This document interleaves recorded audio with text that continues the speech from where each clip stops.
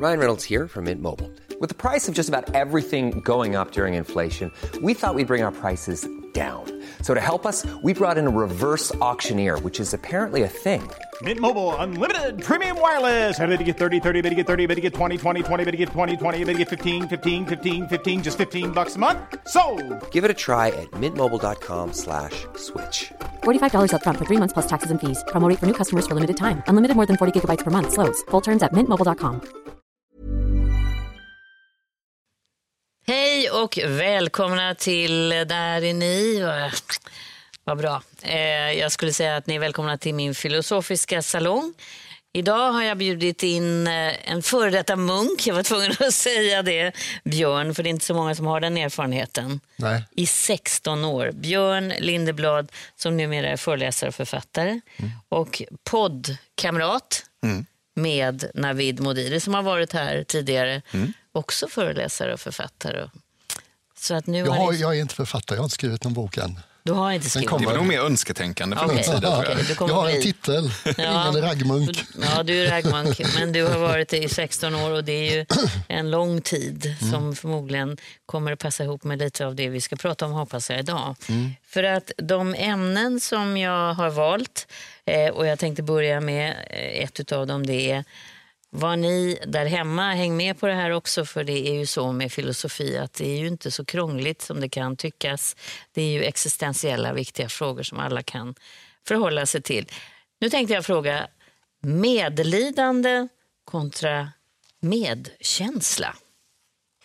Vad har ni att säga om det? Aha. När vi drog ett djupt andetag. Aha. Ja, jag tror att det är mest för att det är ett ämne som jag tycker om att utforska.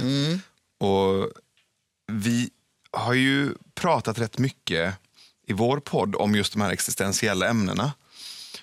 Och vi pratade lite här innan att medkänsla är någonting som rinner som en underjordisk flod under vår poddbåt på något sätt. Och det är för att det är själva anledningen till att vi pratar om ämnena med varandra.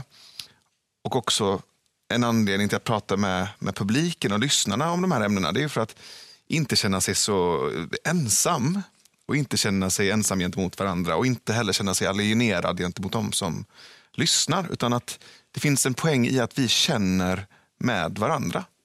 Så att just medkänsla är någonting som uppstår oss emellan, men det börjar ändå inuti oss själva. Och skillnaden mellan det och medlidande, vad tycker du? Jag har förstått det som att, utifrån hur jag tänker så skulle jag kalla empati för medkänsla och sympati för medlidande. Och om jag skulle säga det i form av en handling, om jag skulle visa medkänsla för Björn om han var ledsen, då skulle jag säga: jag har också varit ledsen. Och när jag ser dig vara ledsen så känner jag den delen i mig som också brukar vara ledsen. Men om jag skulle visa medlidande så skulle jag klappa honom lite på moroten och säga: åh, vad synd om dig som är ledsen. Så att det låter lite som att det är uppifrån och ner då? Ja, men lite så. Jag minns någonting som hände när jag var ung. Min första flickvän Nina dumpade mig när jag gick i 5:e klass. Och jag har alltid varit lite dramatisk och känslosam. Så jag ligger på vardagsrumsmattan hemma och gråter i förtvivlan så mycket över att ha blivit dumpad så jag börjar blöda näsblod. Och pappas reaktion är: flickor är lite som spårvagnar, om en har gått kommer det alltid en ny. Uppfattade du det som vad då? Som, vad ska vi säga, visdom utan medkänsla. Och mammas kommentar, eller mammas reaktion var helt annorlunda. Hon började gråta hon med, för hon blev så tagen liksom, av hur dåligt jag mådde, hur ledsen jag var. Och det kanske man kan säga är medlidande. Ja. Vilket var bäst för dig? Jag tror att sammantaget så var det en väldigt fin känsla av att de brydde sig. Liksom. Jag minns det med värme situationen. Men om man ska särskilja medkänsla och medlidande så behöver medkänsla alltid tempereras av visdom liksom, för att vara balanserad. Och det innebär bland annat att man kan skilja på ditt och mitt. Och att man kanske stöder personen här och nu i känslan snarare än sväljer historien och gör en identitet av det och tycker synd om dem och håller med om allt de berättar. Jag lärde mig av en person, väldigt mycket av en person som var i djup sorg. Som väldigt starkt sa till mig att jag avskyr när människor visar medlidande. Ja, och berätta vad det är som är det jobbiga för dem då. Och la huvudet på sned och liksom, lite som du säger, Navid. Medan medkänsla, det är att komma in kanske med en gryta eller ta vid där jag inte orkar. Alltså en känsla som gör att jag känner att jag har rätt till min sorg. Jag behöver inte liksom på något sätt blanda in någon annan i den om jag inte orkar. Men det finns någon där som med en känsla tar hand om mig. Och jag fick verkligen stanna upp, för det var så stark reaktion i de som kom in. Och lite kanske kändes det som du säger, att man får en klapp på huvudet. Ja, jag märker att jag tänker mer på medkänsla som en känsla än som en handling när jag hör er prata. Så för mig är det väldigt mycket den här vackra kvaliteten i människan, att vi har förmågan att vara nära någon och känna lite vad de känner. Och för den som då är just då i akut psykiskt liksom lidande av något slag, så upplevs det som en bördan lättare en kort stund. Sitter du med mig och har förmågan att känna lite av vad jag känner utan att behöva analysera eller ge råd eller förklara för mig eller du vet, göra något sånt. Är det medkänsla, menar du? Nej, men alla de sakerna, det liksom reducerar vår förmåga till medkänsla. Därför att då går vi upp i huvudet och gör en story av det. Men just det här när en människa har bottnat lite i sig själv, har tillgång till sin egen känslokropp, har vågat känna i livet så att man bottnar i känslor som då kan sitta eller vara med mig när jag mår dåligt. Då kan jag uppleva att deras blotta närvaro och i bästa fall signaler som tyder på att jag dömer dig inte. Du behöver inte liksom känna annorlunda, jag är bekväm och känna det här med dig. Jag är beredd med att sitta i det här. Att det liksom känns som att bördan lättar en stund. Och sen även om mötet tar slut så är det som att någon del av mig kommer ihåg hur det kändes när det hade lättat lite. Så det har liksom en effekt bortom mötet också. Jag har haft väldigt många gäster som jag tycker både jag och tittarna har lärt sig oerhört mycket av. Som har gått igenom saker och kan reflektera tillbaka och berätta. Och 2 av de gästerna hade jag helt nyligen som ska se lite hur ni uppfattar det här. En av dem är Marita. Marita som både är blind och döv men en gång kunde tala. Och hon beskrev hur hon uppfattar omgivningen positivt och negativt beroende på vad de gör. För henne är alltså känslan hennes språk. Ja, gärna beröring, ja. Fast det beror också på hur man gör. För jag tycker inte om man börjar klappa liksom på sin som ett litet barn eller katt eller något. Jag är en människa och vill bli sedd som en människa. Ja. Det är en fantastisk person det här som ser möjligheterna. Men hon tyckte inte om att bli klappad som en katt. Hon tyckte väldigt mycket om att man tog i henne ordentligt så att hon kände det här är någon som vågar vara nära mig ändå och ta i mig. För det ville hon ju. Ja, såklart. Det är inte konstigt. Jag tycker det är fullt men rimligt. Men hon var med om hela tiden att hon fick en klapp på kinden. Och jag tänker den som gjorde det menade förmodligen inget illa alls. Nej, men jag upplever sällan att det... Att inte mena något illa kan ändå vara ganska korkat. Jag tänker att det blir lite som en dåligt använd ursäkt att i efterhand alltid säga jag menade inget illa. Men när någon någonsin sagt, vet du vad, jag menade faktiskt illa. Så att säga jag menade inget illa, det har liksom gått någon slags inflation i det begreppet. Det betyder inte så mycket för mig längre. Så jag vill ändå säga att människor förmodligen nästan alltid vill gott. Och det blir väldigt, väldigt fel. Så vi måste ändå kunna se åt någon som har velat illa, att vet du vad, eller som inte ville illa, att du ville inte illa, men det där blev fel. Ja. Och det kändes väldigt fel för mig. Och det exemplet vi ser här, det tänker jag är personen som klappar henne på kinden tänker att nu gör jag någonting bra, men det görs ändå uppifrån och ner. Och medkänsla för mig handlar om att säga till dig på något, genom en känsla eller genom en handling eller genom att, som Björn sa, genom att finnas där med dig, säga det du upplever är inget konstigt. Det där tror jag både jag har känt och andra har känt och du är inte ensam. Och det tror jag är det är väl det medkänsligaste budskapet vi kan ge varandra. Ja, jag känner igen mig. Ja. Och även om vi talar om just det här inslaget så Jag tycker det finns nästan som ett hantverk i medkänsla. Det finns bättre och sämre sätt att svara an på en person som just då behöver någon som är med dem. Och det här med att klappa på någon eller att hålla i någon, alltså i fysisk beröring, även det finns ju en ömsesidighet. Att man faktiskt lägger märke till hur verkar den andra människan svara an och vad verkar de gilla.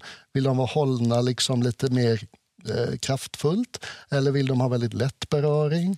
Eller vill de inte? Nej, eller vill de inte? Det är ju också en viktig... Det är den här svenska liksom kramtraditionen där man måste ju alltid liksom kolla av vad ser den andra personen ut som de också vill hålla om varandra. Men sen har jag varit med om faktiskt att det här att man säger men det här känner jag igen, som du säger Navid. Det vill jag inte höra, jag vill bara att du är där och lyssnar. Ja, visst. Jag vill inte höra, precis som man själv kliver in och tar över. För att man kanske till och med får ångest av det här att det är för mycket. Men du, jag har också varit med om det här. Då börjar man nästan kliva in och ta över den här personens berättelse. Ja, ska man tala om något verbalt budskap som är värdefullt att förmedla i en sån situation, jag tycker inte det här är konstigt. Är du med mig? Liksom en icke-fördömande, välkomnande human beings being human, inget nytt under solen. Jag tycker inte det här är konstigt. Och det kanske är svårast som finns att bara lyssna när det är något man bara vill. Antingen komma med en åtgärdslista eller också vill berätta att jag har också varit där. Och även ofullgången medkänsla. Det är ju liksom att en del av mig vill sitta här eller vara med dig i det här svåra. Och en del av mig är lite obekväm att du mår så här dåligt. Och så gör jag saker för att jag vill att du inte ska må dåligt längre. Ja. Och som liksom föremål för någons medkänsla känns det ju stressigt och inte okej. Det är inte lätt att vara människa ibland. Man försöker ju, som du säger Navid också. Det är inte illa ment, men det blir det på något sätt. Får jag visa en annan gäst som är fantastisk tycker jag. Jonas Helgesson som är CP-skadad ståuppkomiker.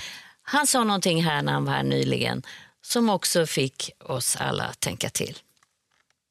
Om jag tappar en flaska på centralen, det är säkert 10 stycken som bara... Vem ska hinna först? Och istället för att ta upp flaskan tycker jag man kan säga till mig: Vill du att jag ska ta upp flaskan? Eller fixar du det själv? Det här tycker inte jag är helt enkelt för jag... Eller hur? Jag tror att det finns att de flesta skulle hjälpa till. Ja, visst. Speciellt för den utåtriktade personlighetstypen. Liksom, det är det första som är första impulsen. Och sen måste man få in lite visdom. Liksom, hur är det här egentligen? Jag är god vän med Lasse brandmannen Gustafsson. Och han hade en olycka där hans fingrar försvann i branden när han brände sig så illa. Och det är också någon som då en massa vardagspyssligheter som är svåra för honom. Och det blir liksom väldigt tidigt viktigt att lära sig. Han ber om hjälp om han behöver hjälp. Ge ingen hjälp om du inte har bett om. Jag tycker Jonas ger oss en väldigt enkel ingång. Fråga. Ja, exakt. Ställ frågan, exakt. Vill du ha hjälp? Eller hur vill du att jag hjälper dig? Eller behöver du något? Och då kommer ju personen få möjlighet att svara an på det. Och det men skulle du verkligen gjort det om man ser att någon tappar något? Är det inte spontant att man... Jag skulle förmodligen direkt stäcka mig efter flaskan. Och precis som de här 10 personerna vill jag vara duktig och hjälpa till. Definitivt. Så nu sitter jag och liksom försöker komma fram till vad som vore rätt. Men sen skulle jag i den situationen, jag tror min impuls hade varit ganska snabb på flaskan, absolut. Det är ju samma sak i medkänsla. Inte tycka så mycket. Fråga istället. Ja, det är det där berömda. Håll tyst, håll ut, håll om. Ja, visst. Om det är nu någon som vill att man tar det och går fram och håller om. Den var fin. Den var svår när någon mår dåligt. För man vill ju så gärna hjälpa till. På ett annat sätt tycker jag i alla fall. Inte minst när man har barn så är det ju sådär. Hur nära vill någon att man ska komma? Liksom? Ja, det är också. Eller det här att man liksom tror att man ska sitta med någon och kanske vill vara ensamma. Man får ju fråga. Liksom. Så var det lite i början när vi pratade. Jag minns att du sa till mig någon gång att men, kom inte med så mycket råd. Nu vill jag bara att du lyssnar. För du är väl en väldigt doer, va? Ja, jag är en så här lösningsorienterad, handlingsorienterad person. Och då sa du, vilket jag tyckte var skönt. Du berättade för mig hur jag kunde finnas där för dig. Så sa du, nej, du behöver inte säga något utan var bara här i luren med mig. Så mår jag bra av det. Och det är inte lätt. Vilket då? Att säga det eller nej, att förstå det? Verkligen bara vara. Nej, visst. När någon mår dåligt. Jag har lärt mig mina barn när de har sagt, säg ingenting, du vet ingenting. Och vara tyst och lyssna. Men det underlättar när personen i fråga berättar hur de vill bli stöttade. Absolut, man måste vara tydlig. Absolut. Verkligen. Jag hade ju en jättefin upplevelse när jag var ganska ung, det är väl 30 år sedan nu. Och då hade jag stött på idén att i ett komplett människoliv så ska det finnas ett inslag av altruism. Och det var liksom en vacker idé. Så jag började just på en telefonjour som var nytt i Göteborg då.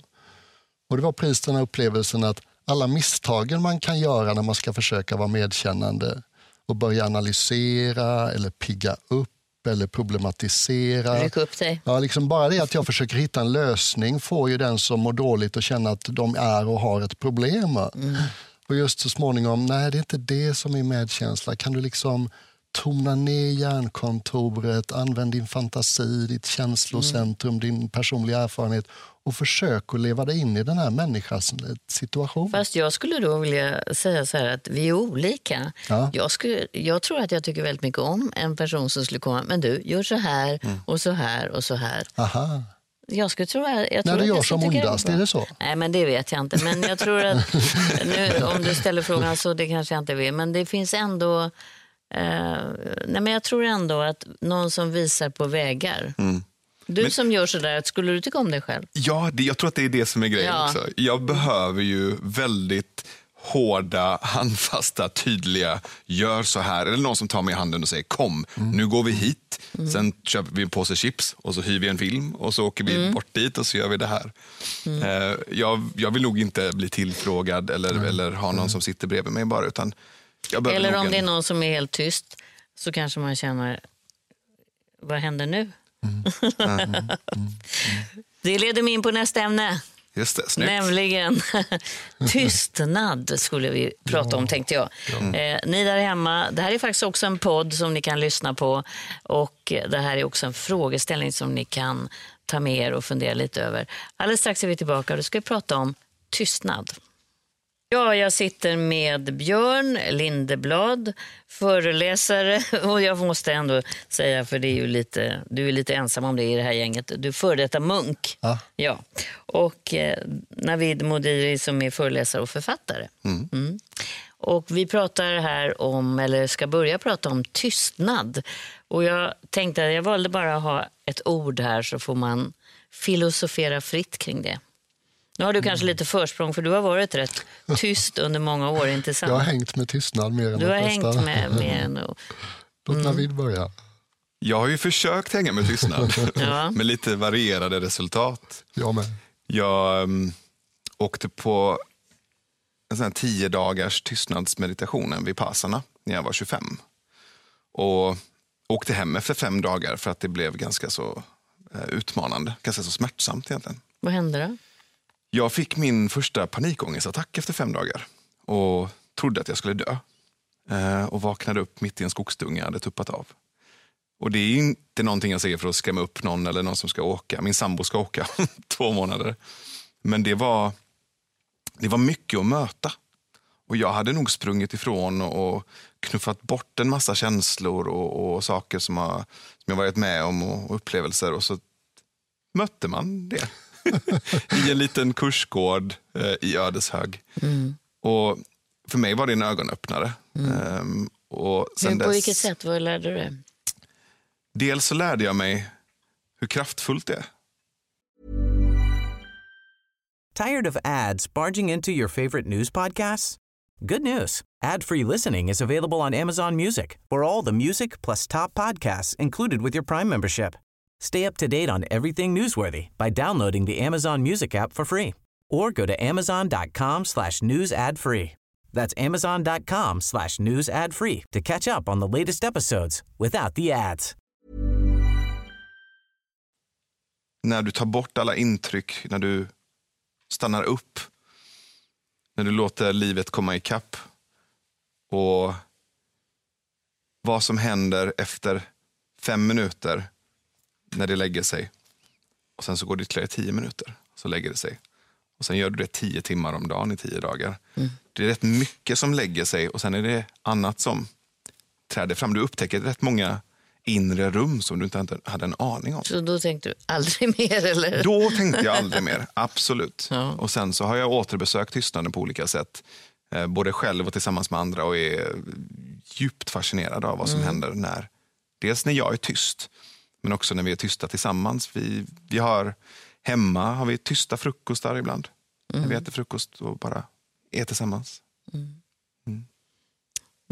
Du som gick in i en tystnadskultur, för det är det väl ändå när man är munk och kloster och så. Kanske ska jag säga också att jag var buddhistmunk, så att folk får upp rätt sorts bilder. Men de babblar väl inte hela tiden bara för att de är buddhister. Det är väl väldigt mycket tystnad. Ja, det ska man säga. Men var det svårt? Var det så här svårt från början? Jag tror att vad som händer när det tystnar på olika plan, så möter vi oss själva lite mer fullödigt. Och för de flesta av oss är det inte helt okomplicerat. Och ju längre sedan det var mötte oss själva lite mer fullödigt sen sist, ju jobbigare blir det. Så den situationen Navid beskriver, tänker jag, då har han förmodligen sprungit rätt fort, rätt länge. Och har inte riktigt hunnit med att processa allting som han känner i det springandet. Och sen helt plötsligt stannar allt upp. Och då märker vi hur otroligt liksom distraherade och stimulerade vi är en stor del av tiden. Och så stängs allt det där ner och det blir tyst. Och vi hör oss själva och vi känner oss själva. Och det är läskigt. Det strängaste straffet vi ger någon i Sverige är att vi låser in dem ensamma med sig själv. Och på pappret kan man tycka det behöver väl inte vara så svårt. Men faktiskt nästan alla upplever det som så fruktansvärt svårt. Men nu var du i 16 år, så någonting måste du ha hänt med dig där, att du ändå började förlika dig med det, tycka om det till och med. Oh ja. Alltså att lyssna till tystnaden tycker jag är en djupt meningsfull sysselsättning. Vad hör man då? Ja, alltså det är väl snarare så att så länge vi bara hör ljuden så är det ganska upptaget. Det är samma med det här som jag googlade på medkänsla i morse och hittade en undersökning som har gjorts där man har studerat 70 studier om ungdomar och medkänsla. Och på de sista 20 åren så är det mätbara genomsnittet att ungdomar har förlorat 40% av sin kapacitet för medkänsla. Och det är någonting som händer när kulturen blir så duktig på att stimulera oss hela tiden. Då befinner vi oss i flipperspelet bakom ögonen alldeles för mycket. Och det här som är lite svårare att tolka, tyda, kanske känna också, som sitter nedanför hakan. Om inte det får ett utrymme, och det får lättare ett utrymme när det tystnar lite. Därför att det talar ofta med en mer lågmäld röst. Liksom. Det är inte så skarpa konturer och gränser i känslolivet. Det är väder som går igenom. Och för att vara med det så behöver man ha förmågan att inte tro på allt man tänker och inte studsa bakom ögonen, intellektet hela tiden. Så jag tror att det är jätteviktigt. Jag fick 2 tankar inför det här ordet tystnad. Det ena var att jag kan bara längta enormt efter tystnad. Och då handlar det inte, jag har inte suttit i 10 dagar och din tid ska vi inte ens komma i närheten av, utan jag känner efter att ha varit i den här miljön där man har, som jag har lyssnat på väldigt många människor och en redaktion som är massor med intryck, så är det så att jag kan inte ens lyssna på musik. Ja, men det förstår jag. När jag kommer hem, utan jag behöver bara tystnad. Och då hör man ju att det aldrig är tyst om man bor i Stockholm. Till en början, det är det första man hör. Men det finns en sånt behov av det. Det andra jag tänker på är att tystnad kan vara ett maktvapen i en relation. Ja, visst. Där tystnad kan vara behaglig om det är så att alla är överens. Liksom, att det är, men det kan också vara en person, för mig är det mer skrämmande än någon som pratar. Om man är tyst i den bemärkelsen som aggressivt tyst, eller hur jag nu uppfattar det här. Tysta familjer, det tycker jag är svårt. Och det är såklart huruvida vi har valt tystnaden eller inte. Och om en person är bekväm i tystnaden och använder den som ett vapen mot en annan, så är det klart att den som inte har valt det går runt och känner sig nervös. Men jag tänker att det är samma sak åt andra hållet. Jag menar, att vi dras med i så mycket stimuli och så mycket intryck och liksom någon slags frenetiskt bubblande av populärkultur och media och konversationer och mobiler och datorer, och sen kommer hem, så kan ju även det i det lilla bli en sån enorm backlash. Är du med? Att då känns inte tystnaden kanske heller val, utan då kommer det nästan som en chock över oss. Man kan ju tänka sig en tyst frukost skulle vara liksom ett passivt gräl. Ja, det skulle, precis. Eller väldigt vilsam. Så det kan, man kan använda tystnad det. Liksom. Kan ju verkligen vara 2 saker. Ja, och tystnad hemma kan också vara liksom ett tecken på ett väl fungerande förhållande. Människorna jag är bekväm att vara tyst med längre sträckor, de har ju en speciell plats i mitt hjärta. Det betyder att jag är bekväm med dem ofta. Och då är det som en överenskommelse. Det är inte som ett hot. Ja, absolut. Och en känsla av att jag behöver inte prestera. Nej, visst. För prestation tror jag ligger i att man måste hela tiden visa sig och vara någonting. Vi har ju gjort en grej i Malmö och nu i Stockholm också som vi kallar för tyst after work. Och där märker vi hur tydligt folk är vana vid att hela tiden ha på mobil och dator och att prestera. Och det är ett ganska enkelt koncept. Det är så här, du kommer dit, sitter i 2 timmar tillsammans med 40-50 främlingar. Och du som checkar in din mobiltelefon och din dator och din klocka i receptionen.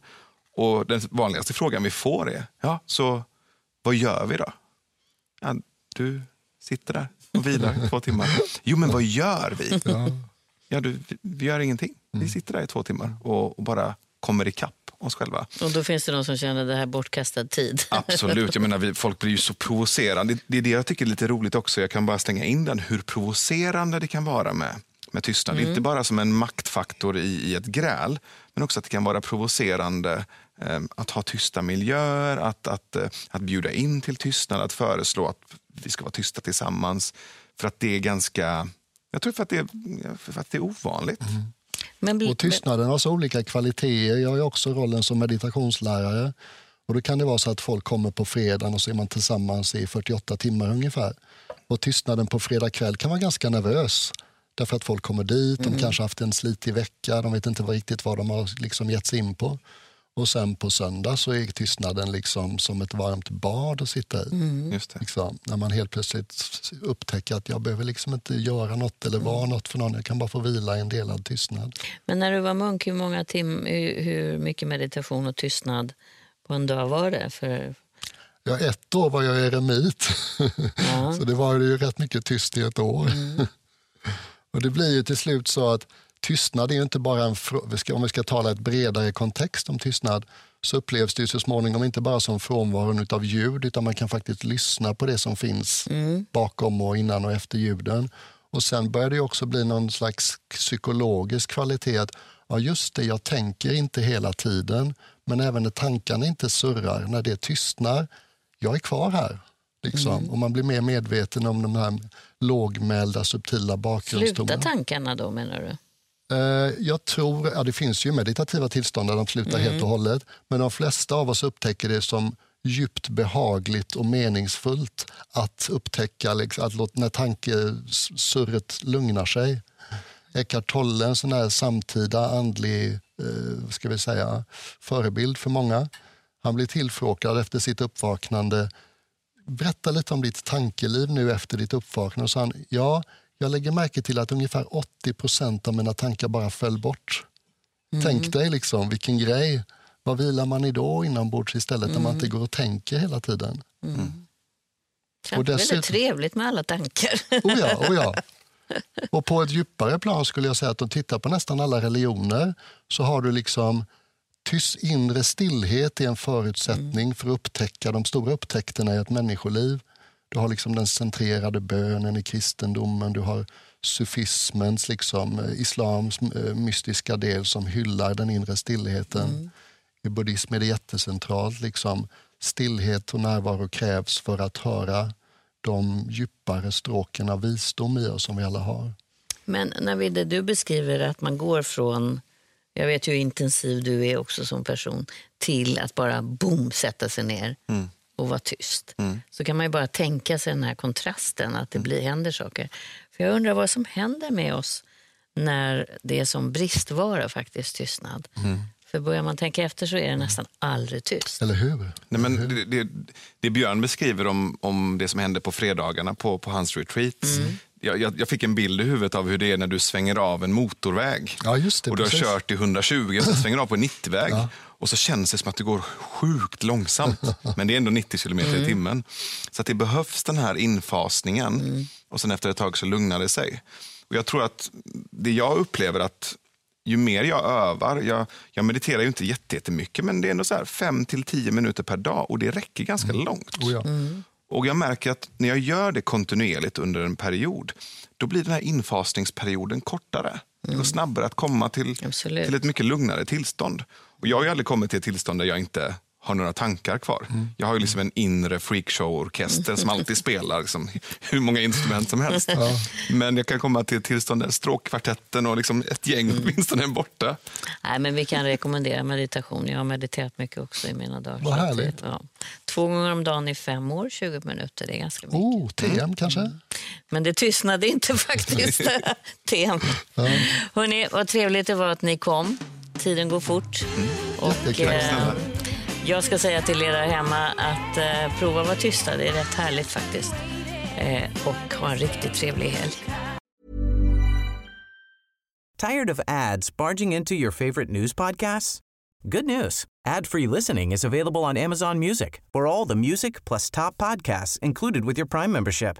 Stay up to date on everything newsworthy by downloading the Amazon Music app for free or go to amazon.com/news ad free. That's amazon.com/news ad free to catch up on the latest episodes without the ads.